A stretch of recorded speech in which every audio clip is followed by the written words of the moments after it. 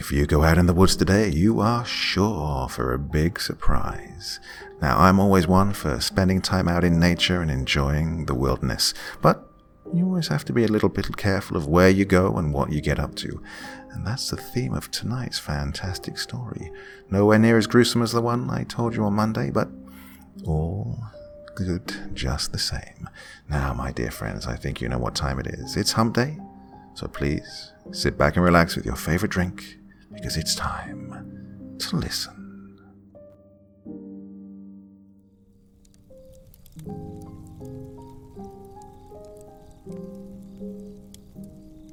Down here in the South, riding horses is still a fairly popular hobby amongst many folks.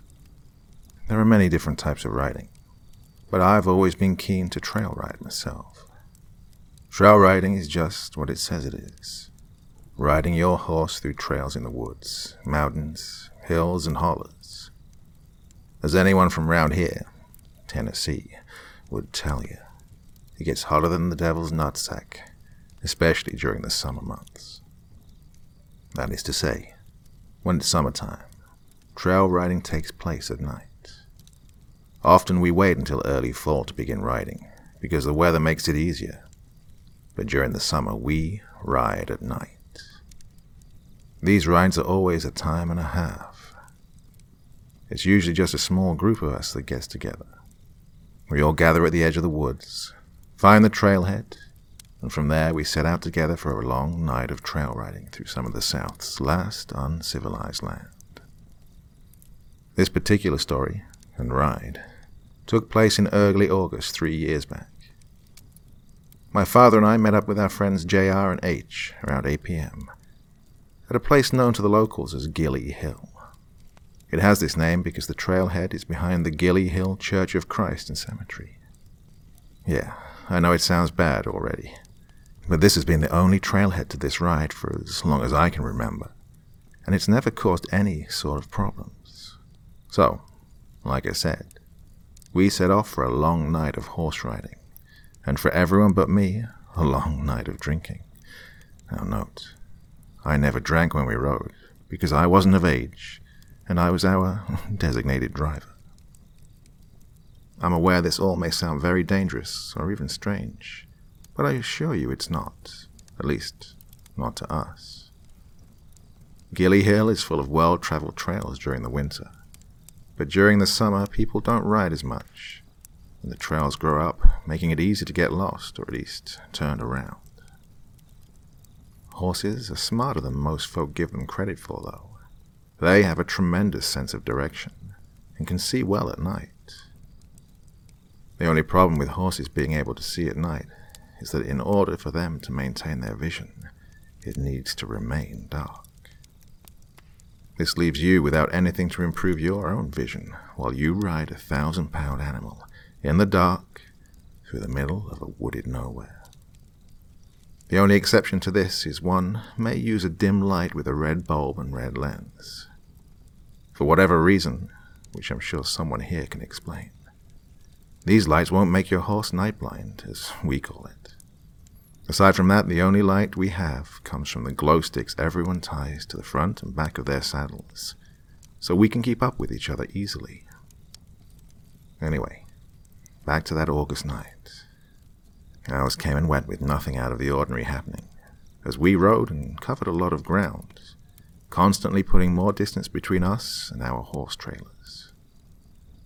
I guess it was around midnight when I made the comment that I was hungry and had brought food to cook, implying I wanted to stop for more than just a few minutes to build a fire and eat.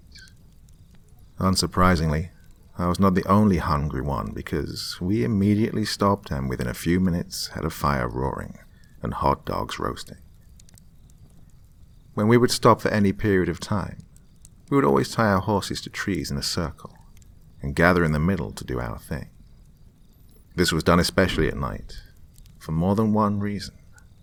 First, because it allowed everyone to relax a little, as we could all keep an eye on the horses together and made sure they didn't run off. This had happened before, and it's nearly impossible to catch a wild horse in the woods at night. The second reason is because horses are very alert animals that have superb hearing. By having them form a circle around us, it served as a natural alarm to any unwanted visitors, human or not. After all, we were in the middle of nowhere in the woods at night. The horses formed a circle, and inside the circle we all sat by our fire, eating, drinking, and carrying on.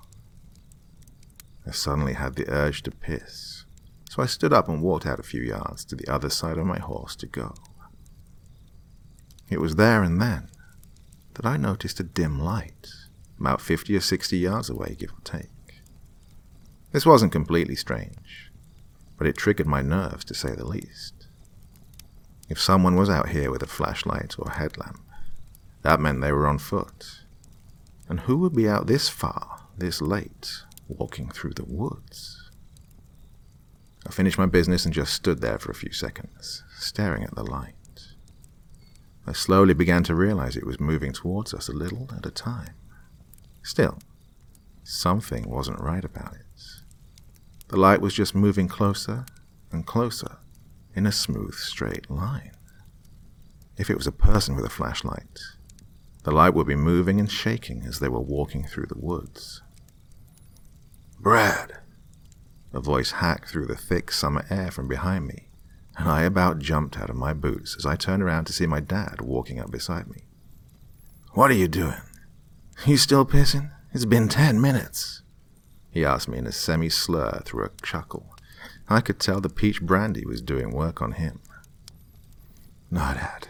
Well, yes, I was finished, but I noticed that light over there. Who the hell you reckon that is out here this late?" I replied. He squinted and peered out towards where the light was. He was quiet for a minute before speaking again. "Huh. That's weird. Has it moved at all?" I explained to him it had moved, but that it didn't seem right. It was just getting closer, but it didn't look like someone walking. He just shrugged it off and suggested we put the fire out and get moving just in case the light is a landowner that had changed their mind about letting us ride out here. The land was owned by the church, but they sometimes rented it for people to farm a couple of fields that sat on top of the hollers, and these people often weren't fans of horse riders. So, we actively avoided them, which was easy on hundreds of acres. An hour or so later, we decided to stop again for the drinkers to relieve themselves of the beer and liquor they'd been drinking since we began the ride. This time I stayed on my horse, as I didn't need to go, and I didn't want to tie him up just to untie him in a couple of minutes. I was sitting there, taking in the cool breeze that had finally decided to show up, when my horse, Zeb, became agitated. Zeb started breathing heavily and shifting his weight back and forth from side to side, a clear sign he was uneasy about something. I was unsuccessfully attempting to calm him down, when out of nowhere my dad's horse bolted. He went from standing still to a wide open run. My dad, who had just finished peeing, was holding onto the reins in one hand and zipping his pants with the other. The sudden jerk had knocked him on his ass. In that split second, I had a choice to make. Let the horse go and face the likelihood we'd not only lost a $3,000 animal, but that being the youngest, I would have to let my dad ride my horse while I walked back beside him. I contemplated momentarily and then made what was, probably, the worst decision of my life. Zeb was moving so fast my eyes were watering. Still, I tried to keep my focus on the glow stick that was swinging back and forth on the back of the saddle as his horse barreled through the woods. It didn't go unnoticed that my dad's horse was running back in the same direction where I'd noticed the light earlier. But I tried to put that thought away, as for the moment I needed to catch him. I should have just let it go and gone back to my dad and our 2 trail buddies. We could have gone back to the trailer and waited until daylight to look for the horse, but I was young and proud. I could catch it, or so I thought. By now I'd lost track of the distance Zeb and I had put between us and the others. My only focus was that bouncing glow stick. I was gaining ground on the wild horse. Just a little closer, and I could get a hold of him and bring him back. And then, the glow stick vanished. I pulled back on the reins and shouted, "Whoa!" Zeb came to a stop so fast, I thought I was going to fly over his ears. Where had the glow stick gone? If it had fallen off, I would have seen it, or at least see it now. I was so close to where it disappeared, from the best I could guess. Yet, nothing. I decided to get off my horse, tie him to a tree, and look for the glow stick on the ground. After a few minutes of kicking leaves around, I couldn't find anything. I walked over to Zeb and pulled my flashlight out and scanned the area around me, accomplishing nothing, except for giving up my position, as I would later discover. The horse had just vanished. How could it? I was standing there rationalizing what had happened when I noticed the light. It was back and was about 50 yards away. This time it was moving towards me a little quicker than before, but still in the same smooth manner. I was beginning to be afraid now. I went back to my saddlebags, pulled out my camping hatchet, attached it to my belt, and grabbed my cell phone. 9 times out of 10, we have no cell service at all, but it was worth trying. To my surprise, I had 1 bar. All right, I thought. I'll call my dad and ask him if his horse had shown up, and then tell him to blink his flashlight in my direction so I could find my way back to the group. The phone only rang once when he answered. "Hello, Brad? What the hell are you doing?" "I'm just down the trail some, Dad. I can't find your horse. We'll have to look for him tomorrow," I said. "What?" he replied, and I noticed he sounded confused and unsure what to say. Must be the drinking, I thought. So, I tried to speak slower and clearer this time. "I didn't catch your horse, Dad. We will try again tomorrow." Dad didn't respond for a few minutes, before finally saying, "Brad, you are worrying me. What are you talking about, catching my horse? I'm standing right beside him. Why did you take off like that? Come back now, this isn't funny. Just come back now. Come back now. Come back. Back. Now." My blood ran cold. I just ran off. What was he talking about? I was chasing his horse. Dad, I was chasing after him. He ran off and I lost his trail." "What do you mean you're standing beside him? Did he circle back?" I asked hesitantly. My dad was now basically shouting into the phone at me. "No, I told you to cut it out. Come back now. Come back." And with that, my phone beeped, and I looked down at the screen and read, "Call dropped. No service." Of course. I was frozen in my tracks. I know I saw his horse run off. I'm not crazy. Hell, I chased it for 10 minutes. I took a few minutes to get myself together before getting back on Zeb. I noticed the light I'd kept seeing hadn't moved any closer. I turned my horse to head back in the direction of my dad, when I saw a light come on from where they all must have been waiting. As I started back in that direction, the light ahead of me started blinking. I was finally calming down and feeling relieved when I remembered I never told my dad to flash his light at me on the phone. I stopped Zeb and turned back towards the other light. It was now moving towards me and blinking as well. What in the hell was happening? I was officially terrified. When my phone vibrated, I put it out and looked down at the screen. It was a text from a number I didn't recognize. I opened the text and read, "Brad, it's Dad. My phone's in the truck. Horse came back. Where are you? Sweat dripped from my forehead, and my hand shook as I read the message again. Brad, it's Dad.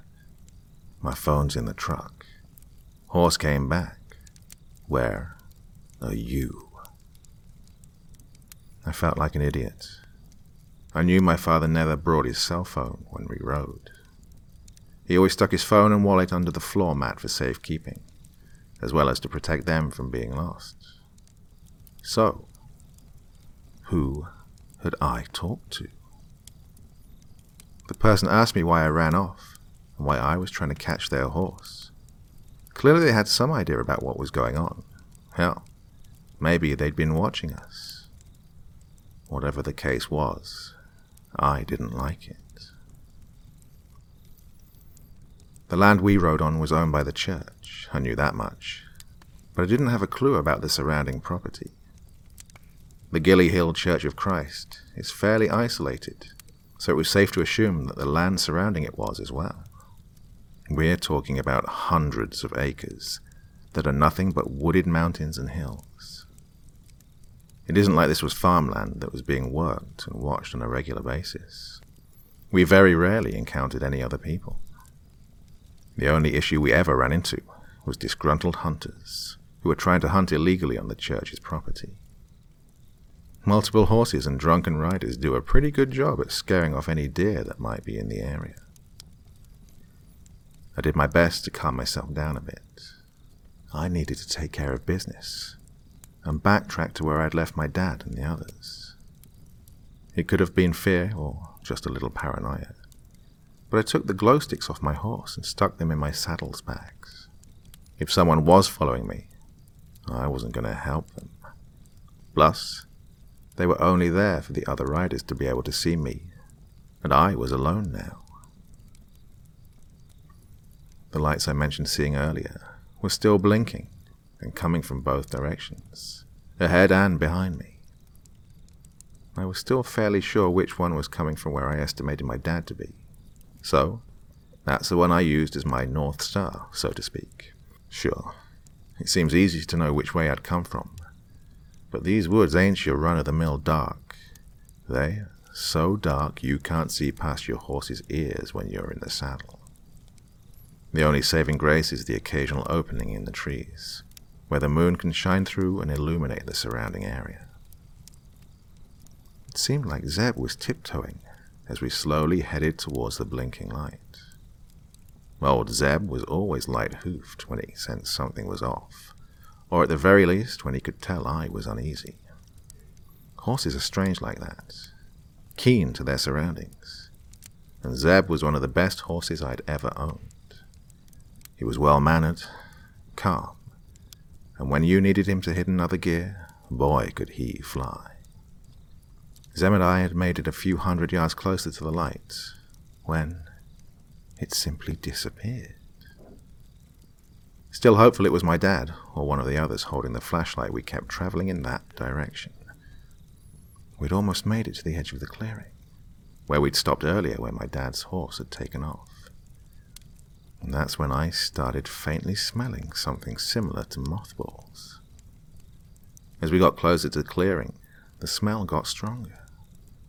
I pulled the reins back and quietly instructed Zeb to stop with a "Whoa now!" We instantly came to a complete stop. Now, just outside of where the moonlight started at the edge of the opening. I noticed there were two large dark piles of mounds or masses of something just on the other side of the clearing, back in the woods a bit, but they were too far out of the light for me to figure out what they were.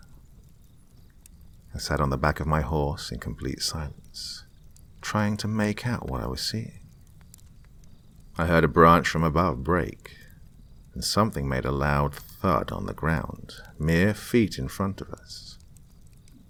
It stood just in the light from the moon, making it barely visible. It was eye level with me from the back of my horse, and was as lean as a telephone pole.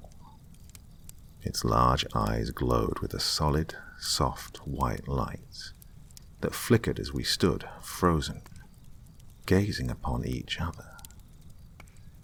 The eyes reminded me of movie projectors, the way they cast dim light out ahead of its body. The creature slowly lifted both of its long arms out to either side, as it stood in front of us, unmoved. It held something round in its right hand, but I couldn't make out what it was. Zeb, following a brief pause, stood straight up on his back legs and threw me off so fast I didn't have time to react. I landed on my back, slamming my head into the ground, and a sharp pain shot down my spine. In a panic, I tried to get to my feet, but dizziness took over, throwing me down to my knees.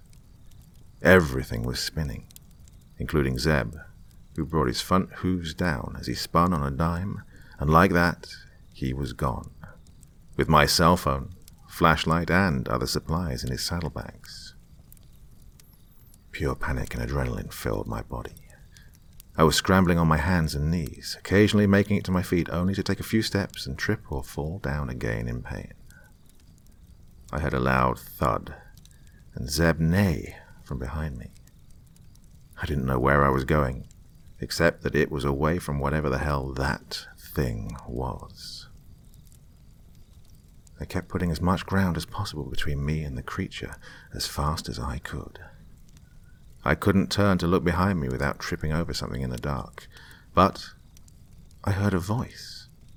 My father's voice. It was slurred and sounded like he was drowning. It began repeating, "Brad, you are worrying me. Catch my horse. Catch my horse." It took nearly all of my strength, but I made it to the other side of the clearing and bound into the woods, finding a small tree to hold myself up with. The thing's voice kept ringing out, "Catch my horse. Catch my horse." It sounded like he was gargling water as he said it over and over. I had a death grip on the tree. I was afraid it would hit the ground again if I let go. I turned to look behind me, and what I saw turned my stomach upside down. The wide-eyed monster had somehow caught my poor horse. How could it have moved so fast, or been that strong? Just in view of the moonlight at the edge of the clearing on the other side, I could see the back of the thing as he stood, holding one of Zeb's legs in his hand, down by his side, and slightly offset in front of him, I could see Zeb dragging his body by the front legs in a desperate panic and an attempt to get away. It was useless. With a speed that was incomprehensible, the creature ran its sickle-like claw down Zeb's chin, stopping at the stomach, allowing his insides to spill out. Muscle spasms were all that was left of poor Zeb, as the monster dropped its head to the ground with a sickening slurp, devoured his intestines. Between the pain and what I'd just seen happen to Zeb, I spilled the contents of my stomach on the ground in front of me. I had to move. I had to get away from here. I turned back in the other direction to head deeper into the woods. Fear was pushing me harder and faster than I thought I could move, considering the pain I was experiencing. Eventually, I had to stop for a moment to gather myself. I fell to my knees. My body didn't give me a choice. It felt somehow safer now that I'd put some distance in between me and the clearing that the monster occupied. That's when I noticed I was just feet away from the two mounds I'd noticed before the horse threw me. My heart instantly filled with dread. I knew then that nothing good was going to occur in those woods that night. As quietly as I could, I inched slowly towards the large, lifeless objects. Before long, I stood looming over one of them. It was JR and his horse, minus both of their heads. The horse's neck and all of JR looked like they'd been gnawed on by a horse-sized dog. I stumbled backwards in terror, afraid to approach the other mound. But I had to know if it was my dad. I'm ashamed to admit the relief I felt when I looked upon the mangled body of H's horse. I spun around and quickly scanned the rest of the area, and there was no sign of my father, nor H. Thank God. I bent over, placing my hands on my knees, drawing deep breaths from the humid Tennessee air as my head spun. A million thoughts were racing through my mind. Where were they? Had they escaped? How far could they make it? How far could I make it? What the hell was that? My moment of solitary was soon shattered when a loud, drowning version of my father's voice broke the silence from behind. Come back now, Brad. This isn't funny. I pushed through the rest of the night, one step in front of the next, as my father's voice echoed through the hollows. It had long become clear that my back was injured from the fall. Every step I took was a painstaking reminder. The severity of my injuries was a mystery, but the loss of feeling in my left hand wasn't. As the sun rose, there was still no sign of my dad or H, nor the horrendous creature that had attacked us. Heat came from above and plagued my speed. My best guess, it was somewhere around 1 in the afternoon and nearing 100 degrees. My location, on the other hand, I couldn't even have begun to calculate. When I ran from the creature the night before, I had no idea in which direction I'd gone. At the time, I only focused on staying on the tops of the ridges. That way, if I was ambushed, I could try my luck with a plunge off the side of a cliff, instead of having my head removed from my body. That may sound terrible, but you didn't see how easy it was for that monster to remove my horse's back legs. One thing was clear. I needed to make a decision. Should I keep moving and hope to find help? Maybe run into my father with a little luck? Or would I find some place to hole up for the night? If I kept on walking, trying to find help, and didn't, that would likely be my end. I wouldn't stand a chance another night out in the open and on the move. Hell, I wouldn't have made it through the previous night if they hadn't had 2 horses and JR to keep them preoccupied, as sad as that is to say. It was safe to assume that the white eyes of the monster I'd encountered were responsible for the blinking lights I'd followed. That meant there were at least 2 of those things out here for sure. There was no possible way to tell how many more lurked just out of sight as I limped along. Worst of all, they were smart. They'd lured me away from the group by spooking Dad's horse, I assumed. They were able to break into his truck and call me from his stolen cell phone. Not to mention strong enough to kill a grown man and 2 horses. That settled it. I would find somewhere to hide, get some rest, and as soon as day broke, haul ass. With a little luck, I could find one of the creeks or rivers that coursed through these hills. The water would not only wet my whistle, but I knew there had to be a handful of old hunting shacks built on the water that had long been forgotten. I knew a dilapidated wooden lean-to wouldn't do much in the way of actually protecting me, but one just feels safer inside 4 walls. Plus, anything was better than spending another night on the move. I didn't think I could manage that. There hadn't been any sign of the creature since right before the sun came up.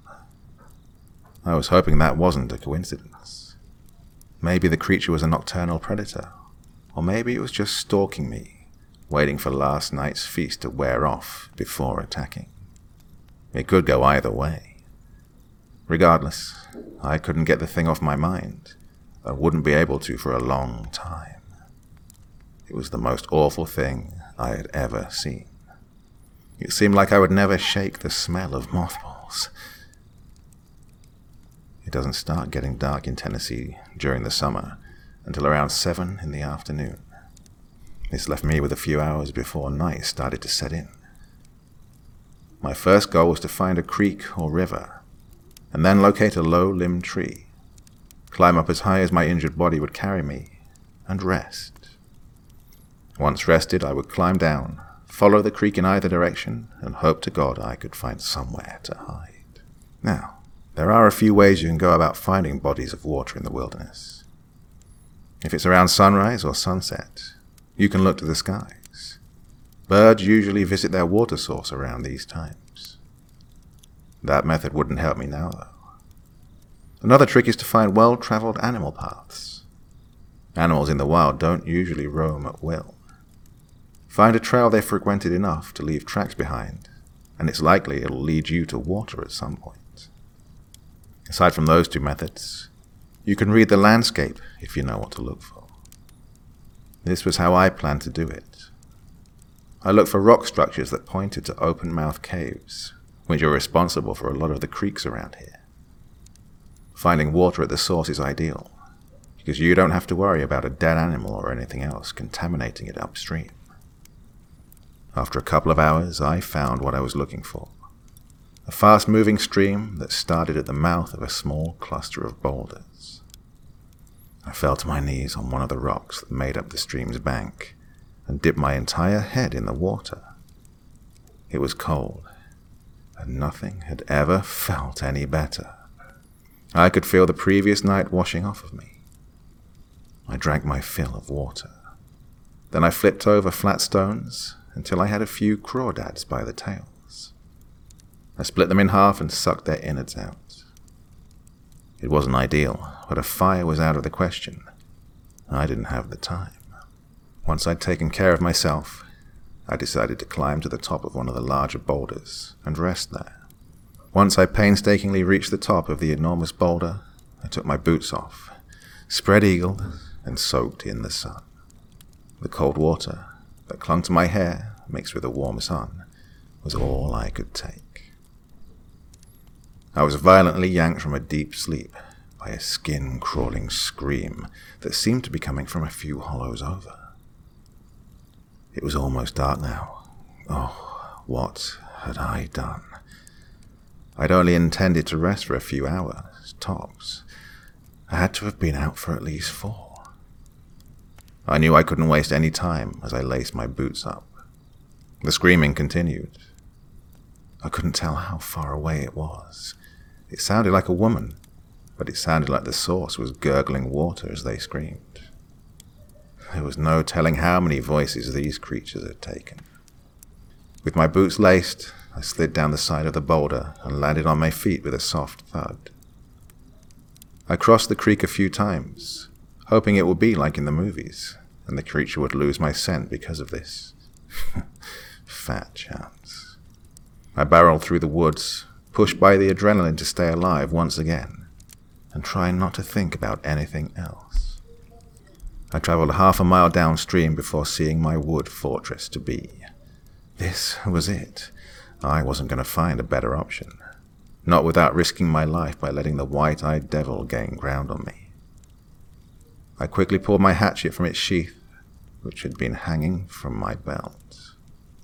I searched around and found a large maple tree that's branches had reached down to the ground. I chopped a few limbs down that were perfect sizes to make spears, and headed into the abandoned shack. I stepped inside, absorbing my surroundings. There wasn't much inside besides some old snack cake wrappers, bottles of vodka, empty unfortunately, and an old stained mattress that sat atop some milk crates. This would do just fine. I immediately went to work using the edge of my hatchet, which was sharp thanks to my obsession with knives and such. Soon, I had 3 spears that were around 6 feet long. The plan was, if I was attacked, I would use the spear to keep separation between myself and the thing that was coming for me. I decided to run back out and find a log that was long enough that I could push it against the inside of the door and wedge it against the adjacent wall. It would be just another line of defense in what would be my final stand. A couple of hours had passed and it was almost completely dark outside. I sat inside the windowless shack, playing out scenarios in my mind over and over. The likelihood I could survive another encounter with one of those things seemed low. If both showed up, it was over. The screams were now a mixture of my dad's voice and an unidentified female. I'd always heard these creatures would use your own voice as a scare tactic. Luckily, this one hadn't. I wondered how long these things had been out here, hunting and killing. I'd used the trail road here a few dozen times, and never encountered anything out of the ordinary. Sure, there were tales that got passed around, since the cemetery was the last thing you saw before entering the woods. But this was no ghost. It was as real as you or me. I closed my eyes and trained my ears the best I could to the noises from just outside the lean-to's walls. The screaming had abruptly stopped, but now it sounded like the wind was blowing the tops of the trees down. I could hear them sway as they cracked and popped. How could I have forgotten that the thing had jumped out of a tree the night before? Crouching in the center of the shack, sitting on the log that was holding the door shut, I held my breath and listened closely. Sweat poured from my forehead, and my hands wouldn't stop shaking. The trees had stopped moving. There was no wind. It was deadly silent. All of a sudden, something knocked on the door. Although I wanted to scream, I didn't dare move. The door wouldn't keep that thing out for long, but maybe long enough for me to attack it. Brad, is that you in there? We aren't far from one of the main roads, the way the crow flies at least. Come on out and we'll head that way. Come on, we need to hurry. A voice I recognized whispered from just the other side of the rotten wood door. My father's voice was betraying the creature. Although he had gotten better at mimicking him, it was still apparent that something was off. He paused for a moment before repeating himself verbatim, and then stopped again. This creature didn't have many of my father's words mastered. Still, he tried again anyway. This time he was becoming angry. He pushed against the door. It barely budged. Come on now, son. Open up. We don't have time for this. I swear it's me. We need to get back. His voice shook. I began to wonder if, maybe, it was actually my father, when I heard branches from above crack and my father's voice scream in terror from the shack's front porch. The thing was trying hard to scare me, and boy was it succeeding. I grabbed my longest spear and squatted in the middle of the shack, holding the point towards the door, trying to prepare myself for whatever came next.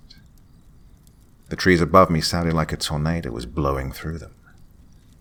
Something heavy slammed into the roof of my hideout, and my father's voice cried out, "Run, Brad, run!" I wasn't falling for it. It was trying to draw me out again. Not this time, I thought. I held my position, both hands holding the spear straight up with the base supported by the ground and the hatchet back on my belt. It was going to attack from above again. Not without a fight from me, though. The creature slammed into the roof again, and this time the old rafters couldn't take the weight. The slam was followed by the sound of ancient wood snapping and breaking, and 1,000 wood splinters exploded like a grenade into the room, causing me to turn my head to protect my eyes. Just as I did, something heavy came down on top of me, knocking me on my back, followed by an explosion of something wet. The bastard must have come down right on my spear. My plan worked. I rolled over and looked up to see my father, just as he yanked the spear from his chest and blood covered the floor. Sweet Jesus. It really had been my father at the door. My paranoia had stopped me from looking to see who it was. And now, because of me, my father was bleeding out in the floor. I rushed to his side, thrusting my hands over the wound in a feeble attempt to stop the blood loss. He looked up, past me, through the hole in the roof, into the trees, and I did the same. There was a pair of glowing white eyes looking down at me, and I could hear a faint growling. I turned back to my dad and frantically said, "Dad, I'm so sorry. I thought it was that whatever that was. I didn't know it was you. You have to get up and run. I'll hold this thing off as long as I can." He kept his eyes locked on the creature in the trees. "It's okay, son. That thing had been following you, and I was following it. It disappeared, so I thought it was safe to come out, but it snatched me from the porch, and well, you know the rest." He chuckled as he said this. Only he wouldn't lose his sense of humor at a time like this. I looked up through the hole in the roof, and the creature was gone. Tears poured from my eyes as I saw the blood staining my hands that covered the hole in his chest. "I'm going to go out there and try and lure it away. When it comes for me, you run to the road," I replied. Dad smiled, and before speaking, coughed up a mouthful of blood. "No, you aren't. JR and I killed the other one, but it took JR with him. I plan to return the favor. Here, help me up." I pulled him to his feet. Blood seeped through the one hand over the hole in his chest, and he used the other to take a spear and prop himself up. He turned to me and said, "We're both going out the front door.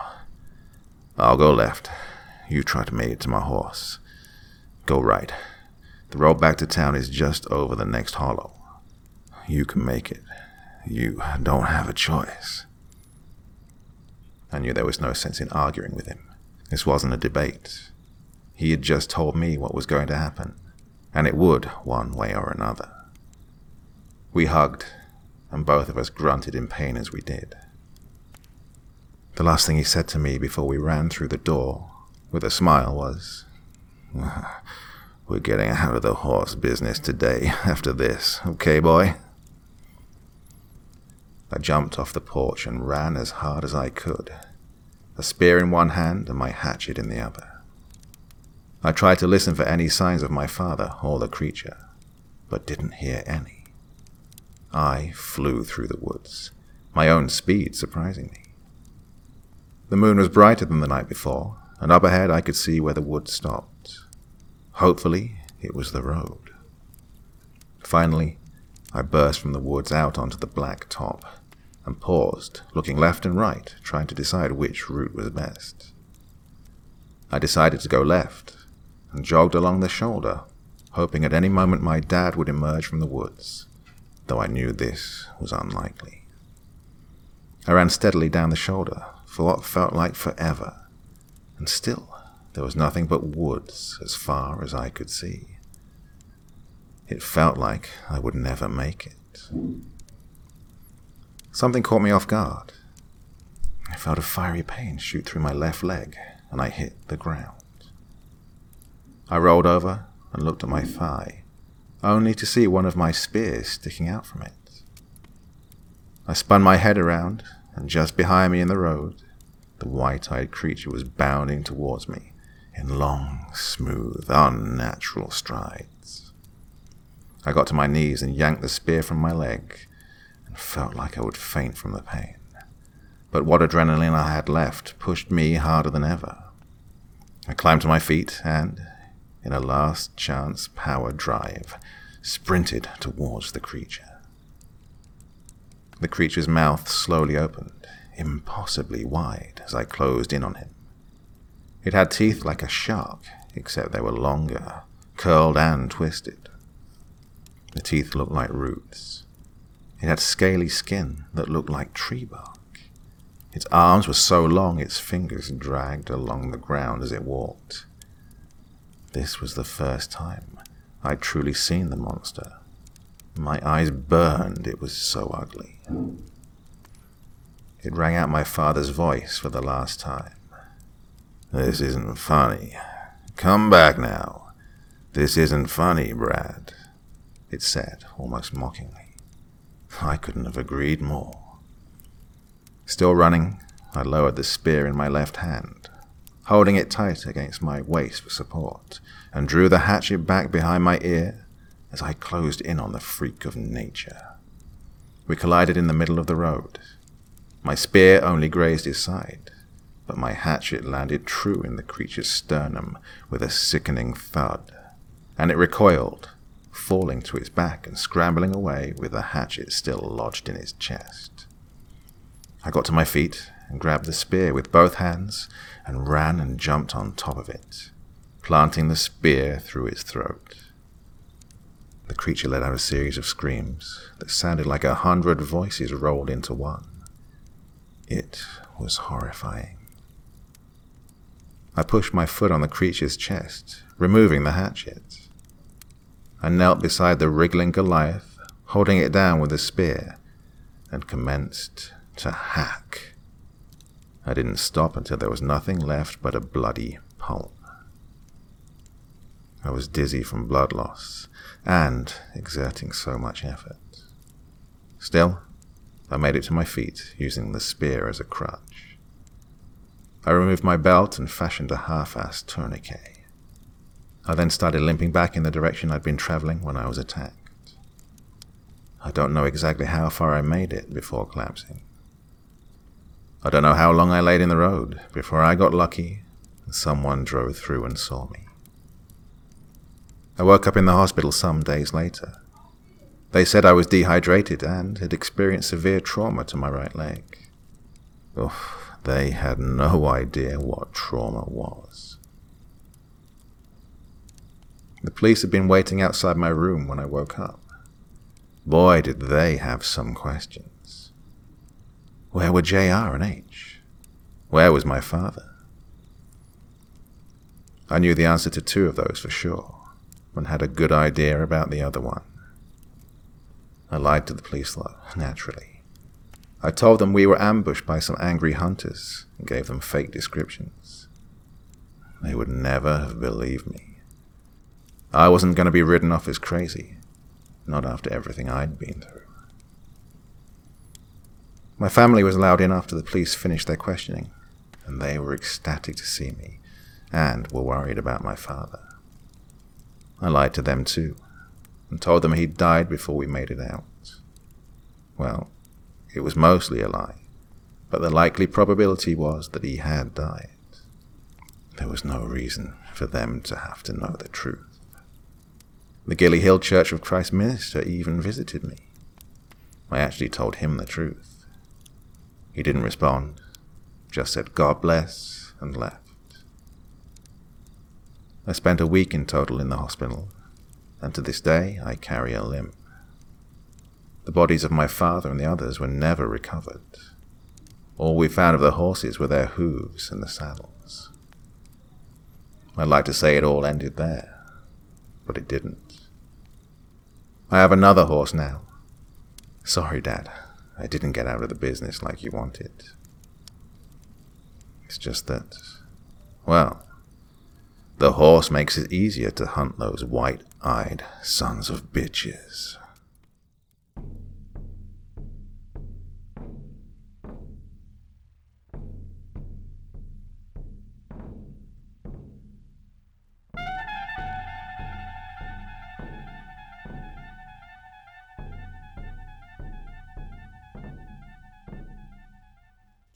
Well, what did you think of that one? I loved it. I thought that was a brilliant story.